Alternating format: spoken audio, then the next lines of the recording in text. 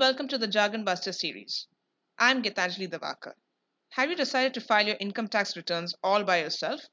Are you aware of the different types of income tax return forms that you will have to file?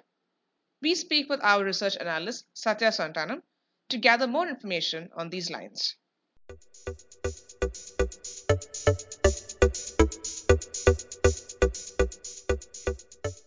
Hi, Satya. Can you tell us more about the various types of ITR forms and who should file what? Hey Gitanjali, looks like you have decided to file your income tax return this year all by yourself. Yeah, but I was sort of overwhelmed by the number of ITR forms that are available. No wonder I say. There are about 7 ITR forms, and the return one should file for each financial year depends on the nature of income earned in that year. In this podcast, we can discuss about each ITR form one by one. Let's start with ITR Form 1. Those having salary or pension income and or income from one house property, I repeat, income from just one house property and or income from other sources such as interest on savings account and deposits should file this ITR 1 form. But there is one condition. ITR 1 should be filed only if the total income earned in the financial year for which return is filed does not exceed 50 lakh rupees. Oh, really?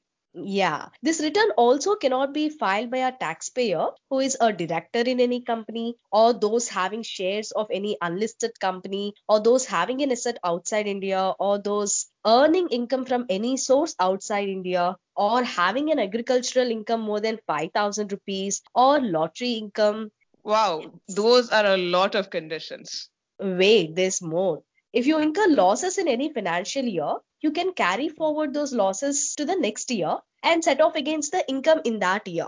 But in such cases too, you cannot file ITR 1. There are a couple of other conditions as well. We'll do one thing. We'll provide the link to the instructions given by the IT department to file ITR 1 in the description box.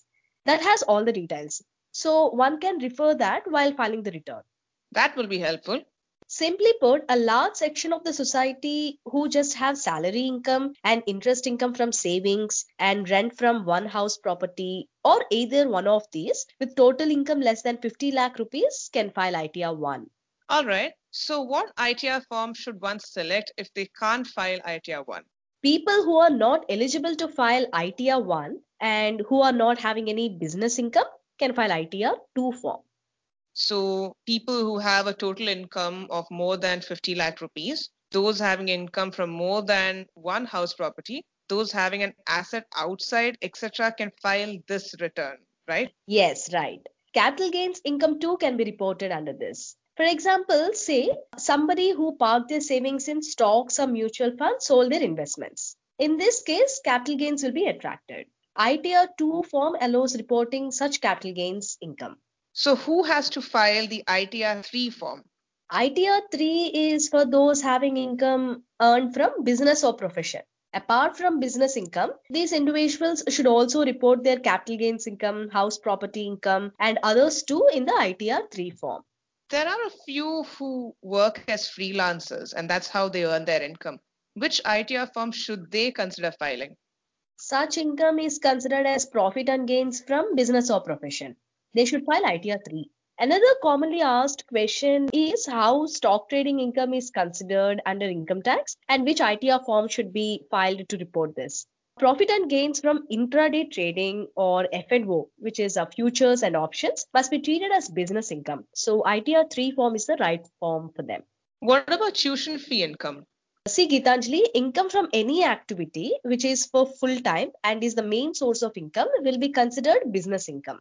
Otherwise, income can be considered as income from other sources. The benefit of showing income under the head business income is that one can claim deduction for the expenses incurred for carrying out the business and only the net income is taxable. In this case, if the tuition fee income is regular and is the main source of income, the taxpayer can consider this as business income and file ITR 3 form. Else, the income can be reported under ITR 1 or 2, subject to conditions, under the head income from other sources. All right, now let's move on to the next form, ITR 4. Yes, ITR 4 is for resident individuals who are having income from business or profession and have opted for presumptive income scheme. You must be wondering what this presumptive income scheme is. Presumptive income scheme is for businesses having a total turnover of less than 2 crore rupees and eligible professionals with gross receipts of less than 50 lakh rupees in a financial year. Irrespective of what the net income is, people covered under this scheme will be asked to pay tax on 6 to 8% of the turnover. The benefit is that those covered under this scheme don't have to maintain accounting records and don't have to get their books audited. This is an optional scheme, and people who have opted for this should file ITR 4 form. All right, we are now left with ITR 5, ITR 6, and the ITR 7 forms. ITR 5, 6, 7 are mainly for firms, companies, limited liability partnerships, trusts, and others. So, an individual taxpayer has to focus only on ITR forms 1 to 4 to decide which form is applicable to them. Phew, that's a relief. But what ITR forms should NRIs furnish?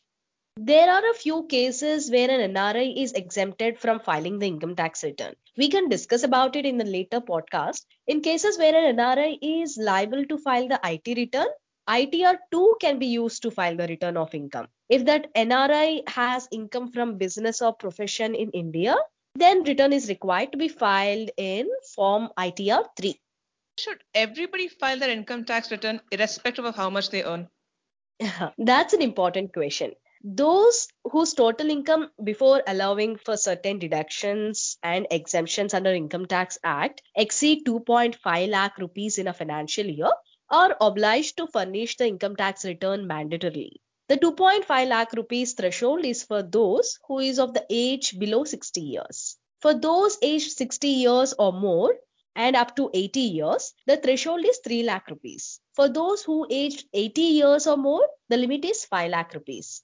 Even if the income is less than the limits mentioned, but the person has aggregate deposits exceeding 1 crore rupees in one or more current accounts, or incurred expenditure exceeding 2 lakh rupees for a travel to a foreign country, or incurred expenditure exceeding 1 lakh on consumption of electricity during a financial year, then filing of income tax return is mandatory. Wow, that's a lot of information. But thanks a lot, Satya. You've made my life easy, and I have clearly figured out what ITR form I should file. Tune in next week for another episode of Jargon Busters. Follow us on Business Line Podcast only on Spotify.